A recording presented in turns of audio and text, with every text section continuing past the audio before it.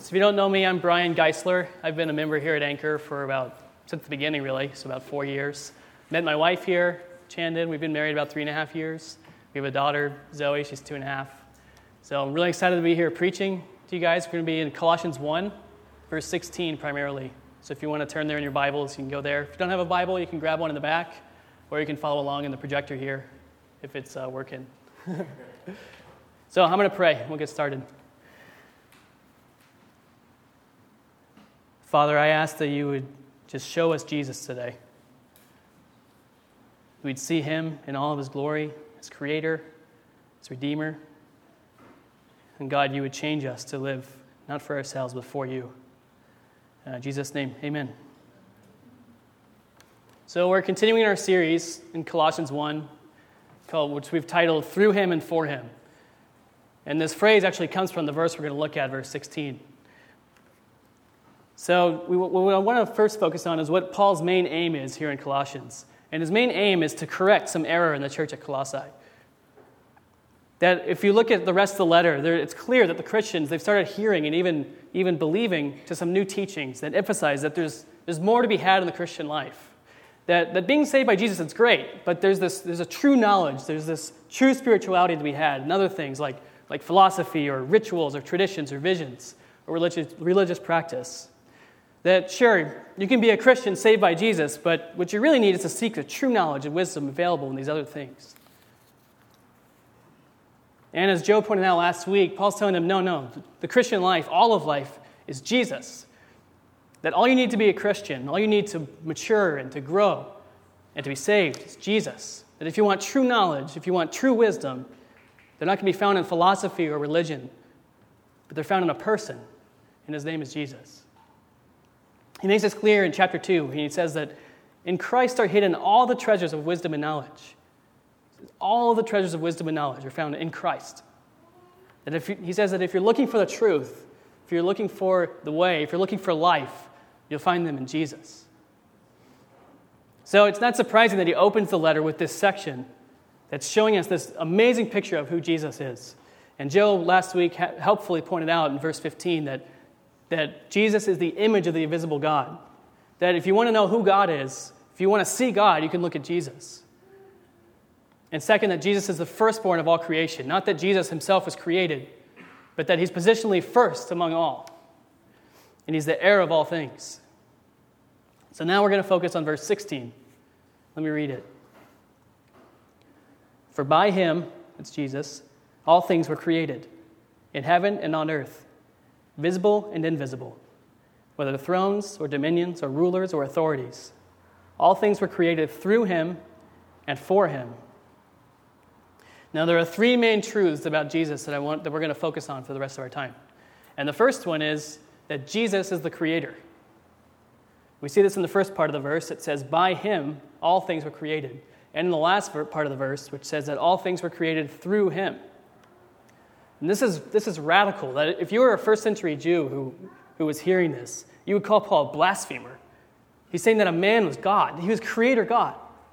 That even today, if you were a practicing Jew or if you're a Muslim and you heard this, you would be offended. Paul's saying that Jesus, the Christ, the man who 30 years earlier had died on the cross and rose again from the dead, the same Jesus, he created everything. And specifically that all things were created through Jesus. And we're getting a glimpse into the mystery of the Trinity, that where God is one God, and he's three persons, Father, Son, Spirit. And that God created everything. And Jesus, God the Son, he was the primary agent through whom God created the heavens and the earth. That Jesus, God the Son, he carried out God the Father's will in making everything. So now we really have to question, Paul, do you really mean this? Are you really saying this? And when you look at it, it's yes, he's saying this. But what I want to show you is that this isn't new with Paul. That this idea is woven throughout Scripture, that Jesus is creator. As you follow the story arc of the Bible, from Genesis all the way through the New Testament, that it speaks of Jesus as creator. Now, some of these places are just hints, but other places just outright proclaim that this is who he is. So I'm going to show you a few of these places. So first, we'll start in the creation account itself. Genesis 1, verses 1 to 2. Now, this one's really subtle. It doesn't mention God the Son or doesn't mention Jesus, but what I want to show you is that in this verse, it hints at the fact that the Trinity is there at creation. So Genesis 1, verse 1. In the beginning, God created the heavens and the earth. The earth was without form and void, and darkness was over the face of the deep. And listen to this part. And the Spirit of God was hovering over the face of the waters. Now again, there's no reference to Jesus here, but what we do see is that there's God creating the heavens and the earth, and that there's the Spirit of God hovering over the face of the waters. It's not explicitly saying here that Jesus created the world, but it's hinting at the fact that the Trinity is there present when he's creating it. So it's a helpful aside here to say that God didn't need to create the world because he was lonely or because he needed us, because he needed it. He already has love and community within himself between the Father, Son, and the Spirit. That God is creating the world as an overflow and expression of this love that he has. So now moving on from Genesis, let's visit the Psalms. Now the Psalms, they're songs of praise to God, written primarily by King David in the Old Testament. And you'll find that as you read them, as you read the Psalms and as you read the New Testament, that the Psalms are all about Jesus. The New Testament quotes the Psalms all the time and specifically says that they're talking about Jesus. So one example of this is in Hebrews chapter 1. It quotes a few Psalms, and it says in verse 8, of the Son, it says, and then he quotes a few Psalms. So he says, of Jesus, it's saying this. One of these Psalms is Psalm 102. Listen to verses 25 and 26. Again, it says, of Jesus, it says, of old you laid the foundation of the earth, and the heavens are the work of your hands. They will perish, but you will remain. They will all wear out like a garment. Of old you, Jesus, laid the foundation of the earth, and the heavens are the work of Jesus' hands. That Jesus himself laid the foundations of the earth, and that Jesus made the heavens. So we have Genesis, we have Psalms. Let's move on to the prophets. That long ago, God sent prophets to the nation of Israel because the Israel kept rebelling against him, and he sent prophets to call them back to himself. So they would call them back to himself, they would call them to repentance, but in the midst of this, speaking on God's behalf, they would speak of this coming one, this coming Messiah, this one who would save us from all of our sins. And in one of these passages from Isaiah speaks of the names that we would give to this Messiah. Now, this passage might sound familiar to you because you typically hear it around Christmas time. But keep in mind, this was written hundreds of years before Jesus came. This is Isaiah 9, verse 6. For to us a child is born, to us a son is given, that's Jesus, and the government shall be upon his shoulders, and his name shall be called Wonderful Counselor, Mighty God, Everlasting Father, Prince of Peace. Mighty God, Everlasting Father. That these aren't names for a man. These are names reserved for God. And if you read the Old Testament, you'll see that there's a common refrain when it speaks of God, that the Lord God, it'll say the Lord God, maker of heaven and earth. Lord God, maker of heaven and earth. And that in the Bible, God and Creator are inseparable. And if this child, this Jesus, is going to be named Mighty God, it's implying that he's also Creator God, maker of heaven and earth. So we have Genesis, we have Psalms, prophets, showing in various degrees Jesus is Creator. And what about the accounts of Jesus himself? What about the Gospels?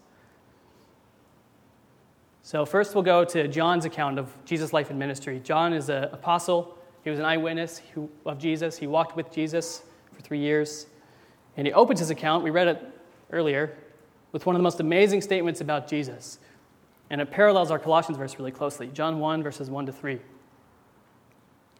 In the beginning was the Word, that's Jesus, and the Word was with God, and the Word was God. He was in the beginning with God. All things were made through him, and without him was not anything made that was made. Now, John, his grammar is kind of funny sometimes, but in short, Jesus made everything. He was not created. He was with God from the beginning, and he's been with him forever. And Jesus is God, and he created everything, and anything that was created by him. There's not anything here that was created that wasn't created by him. So we've heard from an eyewitness of Jesus, and what about Jesus himself? Did Jesus speak anything of this reality? And yes, several places. If you look throughout John, you'll see that he says many statements of referring to himself as God or Creator. But we're not going to focus on those. That's a good homework assignment for you. If you want to read John, you read through it, and at the end, you'll be convinced that Jesus is God, or at least that he believed he was God. But there's one place outside of John that always floors me, and that's in Mark, the end of chapter 2. Let me set up some context. If you go back to Genesis, God created the world and he created mankind in 6 days. And then on the seventh day, he rests. And this became the basis for the Jewish Sabbath day. So the nation of Israel, every Saturday, they would cease from their labor and they would rest. And they would spend this time to acknowledge that God is creator and he's the sustainer of all things and he's provider of all things. So they rested. So they used this day to proclaim God's goodness and his being creator. Now fast forward to Mark chapter 2. Jesus is walking with his disciples and they're getting hungry. So they did something forbidden on the Sabbath, which was to pick some heads of grain to eat. Now this was considered labor.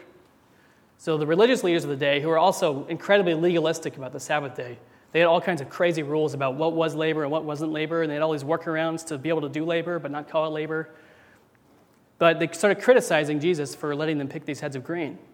But at the end of this, Jesus says something amazing. Listen to the story. The end of Mark chapter 2. One Sabbath he was going through the grain fields, and as they made their way, his disciples began to pluck heads of grain. And the Pharisees were saying to him, "Look, why are you doing what is not lawful on the Sabbath?" Jesus responds first with a quote of the Old Testament, speaking the story of David, where he did something similar. We're not going to focus on that. We'll skip down a little bit. And Jesus said to them, "The Sabbath was made for man, not man for the Sabbath." Now listen to this part. "So, the Son of Man is Lord even of the Sabbath." That Jesus is outright saying that he is the Lord of the Sabbath, that the Sabbath is set aside to honor God, Creator God, as Lord, and that he himself is this Lord. That he's the one honored and proclaimed and worshipped on the Sabbath day. So we've seen throughout Scripture, Genesis, Psalms, prophets, Gospels, Jesus, that Jesus is our Creator. He's God. And that was our first truth in the Colossians text. The second truth, it's related. It's that Jesus created everything, which makes him Lord of all, both visible and invisible. So let's return to the verse. "For by him all things were created, in heaven and on earth, visible and invisible, whether thrones or dominions or rulers or authorities." So Paul is expanding here when he says, he's expanding on what he means when he says all things. He wants to make it crystal clear that when he says all things, he really means all things. And he says things both visible and invisible. So first things visible. So if you imagine what you could see, the stars, the planets, the galaxies, the material that made this podium here, the plants and animals that were in your breakfast this morning, bacteria, microorganisms, matter, the electrons and materials in your phone if you're following along in the scriptures, or if you're playing a game or whatever you're doing. The laws of physics, the laws of thermodynamics, that the rubber and the friction that kept your tires on the road on the way here to the Boys and Girls Club. Oceans, fish, whales, land, mountains, lakes, rivers, trees, sunsets, all the processes in your heart and mind and soul that cause you to wonder when you see these sunsets, when you look off the top of a mountain, you hear an amazing song and you look into your lover's eyes. He created all the things that make human life enjoyable: beauty, pleasure, work, family, companionship, our capacity to love and create. He made you, he made me, he made everybody. He made the kings and the peasants, the presidents and the laborers, the rulers and the ruled, the masters, the servants, the blue collar, white collar, rich, poor, high, low, black, white, green. No matter who you are, he knit you together in your mother's womb. You are fearfully and wonderfully made. That all of our life and breath and our existence comes from Jesus. So he made everything visible. And then he made all things invisible. That the scriptures teach us that everything we see isn't the whole picture of reality. That behind what we see and we hear and smell and touch and taste are invisible realities. Things like angels, archangels, cherubim, seraphim. And we don't know much about these, but we know they are heavenly beings we can't see. And they're created to serve and worship and give honor to God Most High. You see reference to them throughout the scriptures, things like Michael the archangel and Gabriel, who told Mary that she would give birth to Jesus, and the angels who celebrate when Jesus is born with the shepherds. But one reason why Paul is including this part in Colossians is that this church is apparently taking a keen interest in angels and visions. In chapter 2, verse 18, he warns them against worshiping angels. Paul wants them to worship Jesus because Jesus is greater than the angels, because Jesus made the angels. Hebrews 1 speaks of this too. It references Psalm 97, and again it says, of Jesus it says, let all God's angels worship him. That's Jesus. It also references Psalm 104, it said, he makes his messengers, or his angels, winds, and his ministers a flaming fire. That Jesus himself, he made the angels, and the angels worship him. He's not an angel himself. Some will teach you that. He's not an angel. He made them, and they worship him. He's God. So we've covered things visible, invisible. And I want to draw attention to this phrase, thrones and dominions, or rulers or authorities. That whenever Paul uses this language, to some degree, he's probably talking about earthly thrones and dominions and rulers and authorities and countries and rulers. But he's usually referring to spiritual powers here.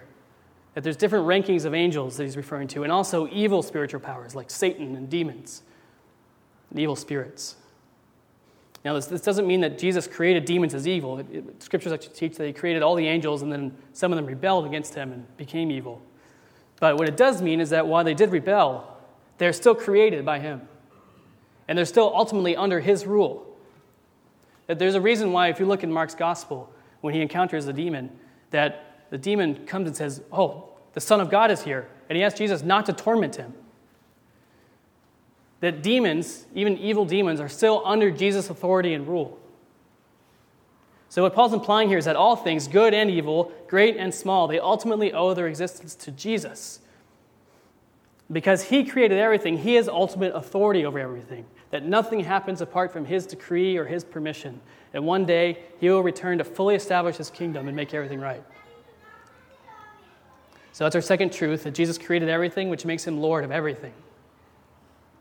Third truth. All things were created for Jesus' glory. Notice the end of the verse. All things were created through him and for him. Another way you could translate for him is unto him. That all things were created unto Jesus in his praise and his glory and his honor. Now, it's difficult to read any passage of Scripture and not see something pointing to the fact that all things were created by God and for God for his glory. And if we've already established that Jesus himself is God, then these same passages apply to Jesus himself. So I want to take you through a few of these passages. Start with Psalm 19, 1-2.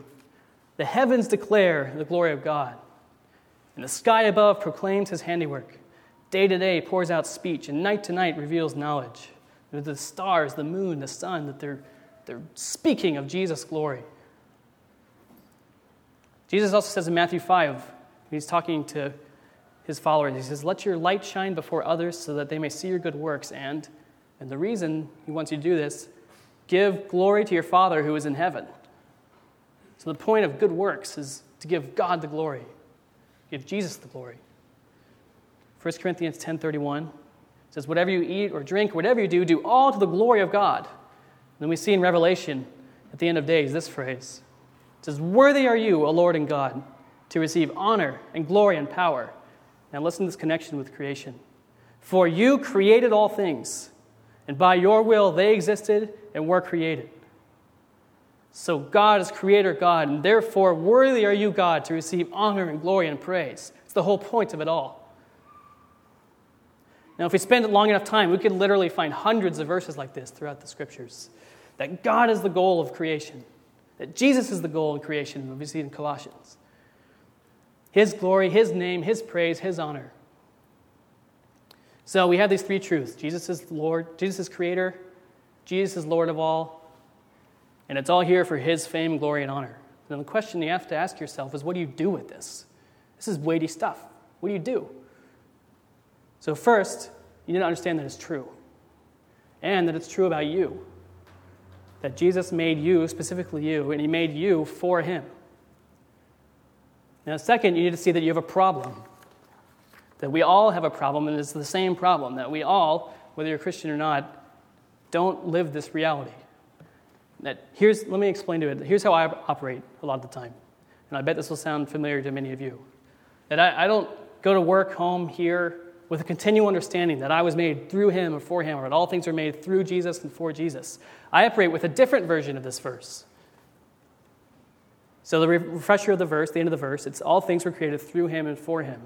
My version goes something different. It starts with all things, so that we have that in common.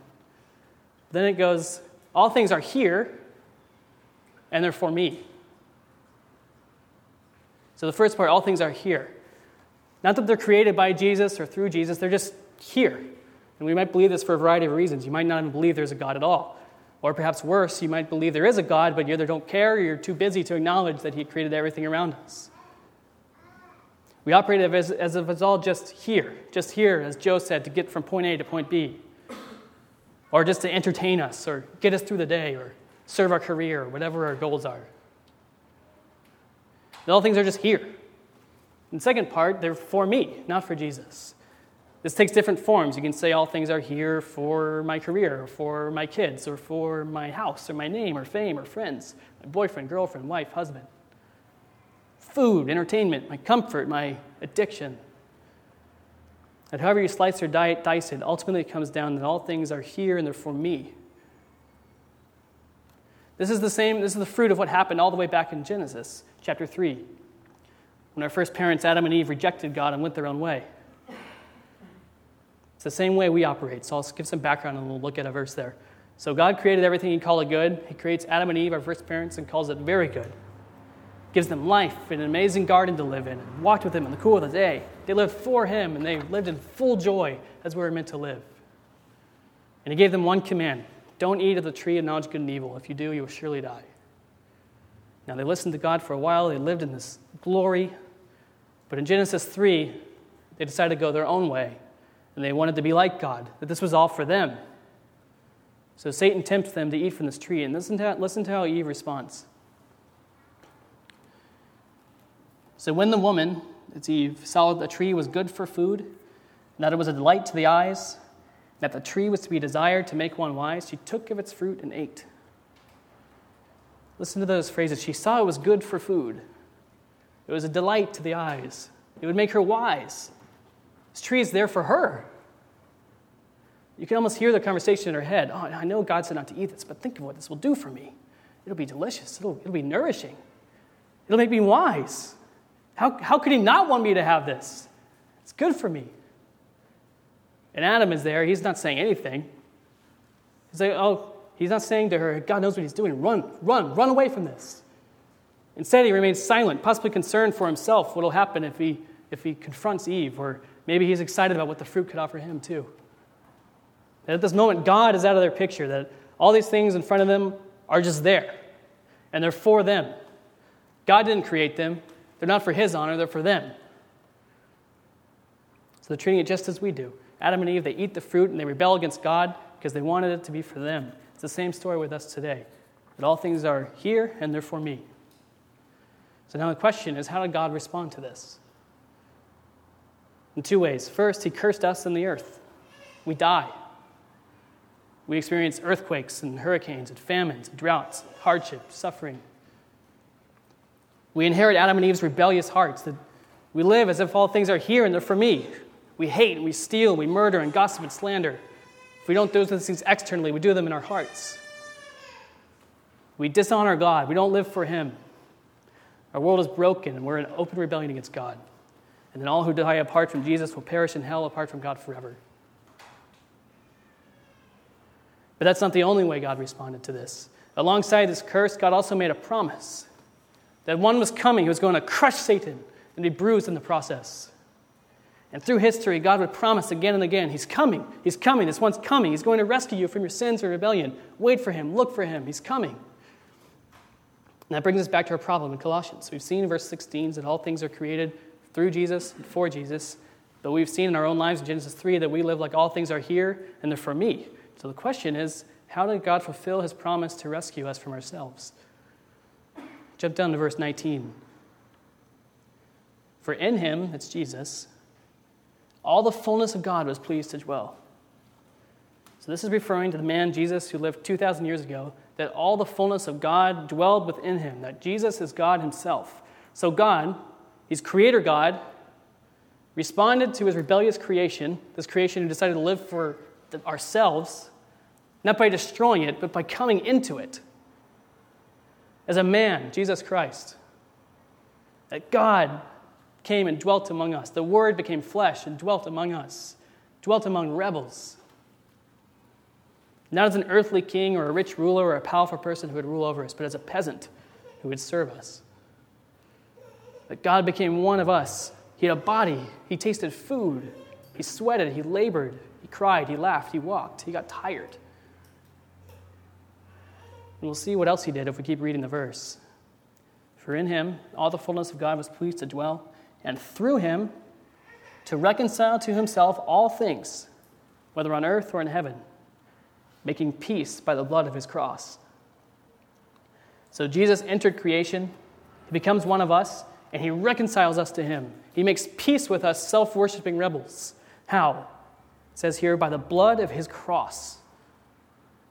That he, though never having sinned himself, gave himself up to die on a Roman cross as a sacrifice for our sins. That he bore all of God's wrath for us living for ourselves. That the God who cursed us for the rebellion became the curse himself. That God who punished sin with death, he tasted death himself, that we might live forever. He took on the punishment for our selfishness and our self-worship, that we would be made right with God. Listen to how Paul explains this further. Verse 20. And you, who once were alienated and hostile in mind, doing evil deeds. So that's kind of another way of saying all things are here and they're for me. That makes you alienated from God, hostile in mind to him, doing evil. He is now reconciled in his body of flesh by his death. That you were once alienated from him if you're in Christ. You were once hostile in mind, doing evil, living for yourself. But now, because he came in the flesh, because he died, because he rose from the dead, you are reconciled to God. The same God who created everything and all things through Jesus and for Jesus. And if you're not a Christian, today is the day for you to be reconciled to God. Today is the day. Repent and believe. So, Jesus, we live for ourselves. All things are here and for me. And Jesus comes to rescue us from living for ourselves. From our version of this verse to what's actually there. He changes you. He changes you from your version to what's there. He changes you to live for him and not for yourself. This miracle is all over the Bible. We'll visit a few verses that describe it. Now, as you hear these verses, think of the two versions. The first version, through him and for him. The other version, it's all here and it's for me. So first, 1 Thessalonians 1, verse 10. He's speaking to this church, and he says, you have turned from idols to serve the living God. So in Christ, you've turned from idols, for me, to serve the living God, for him. 1 Peter 2, verse 9 speaks of us this way. For you are a chosen race, a royal priesthood, a holy nation, a people for his own possession. For what? That you may proclaim the excellencies of him who called you out of darkness and into his marvelous light. That now you're a chosen people, and your whole existence is proclaiming his excellence, that he's taken you from this kingdom of darkness for me and brought you into this kingdom of light. It's for him. The last one, 2 Corinthians 5:15, uses really similar language. Jesus died for all, that those who live, those who are in him, who believe in him, might no longer live for themselves, for me, but for him, who for their sake died and was raised. That he came and he died and he rose, and when you turn to him, he gives you a new heart, a new mind that throws away our version of this verse and puts back the right one. That all things were created through him and for him. It gives us new hearts and minds that say, you made me and I exist for you in your name. I remember a few weeks after I got saved in college, I was walking out of my dorm room into the sunlight, and the world just looked different. I looked at the sky and the sun and just knew that God is God, that he's good and he's with me and he is Lord and I'm his. And when you're in Christ, he gives you his spirit and his mind and his heart to live for him, not for yourself. This changes everything. It changes the big, like your marriage, your singleness, your career, your friendships. your parenting. Changes the small, like your meal after church today. Your run around Green Lake. Your trip to the store. And now this run is created by Jesus and through Jesus. All these processes in my legs as I run, as I feel good from exercising. It's made by him, and I can worship him as I run. Changes how you handle success and how you handle failure. Successes are all from him and for him. And failure is from him to teach us something, and we can still worship him through it. Changes how you celebrate pleasure and how you endure pain. Changes everything. That all things were created through Jesus and for Jesus. That even though we wanted to live for ourselves, Jesus transformed us to live for him. And he will continue this work until every knee bows before his name. I'll close with Philippians chapter 2. Though he was in the form of God, he did not count equality with God something to be grasped, but made himself nothing, taking the form of a servant, being born in the likeness of men. And being found in human form, he humbled himself by becoming obedient to the point of death, even death on a cross. Therefore God has highly exalted him and bestowed on him the name that is above every name, so that at the name of Jesus every knee should bow, in heaven and on earth and under the earth, and every tongue confess that Jesus Christ is Lord, to the glory of God the Father. Let's pray.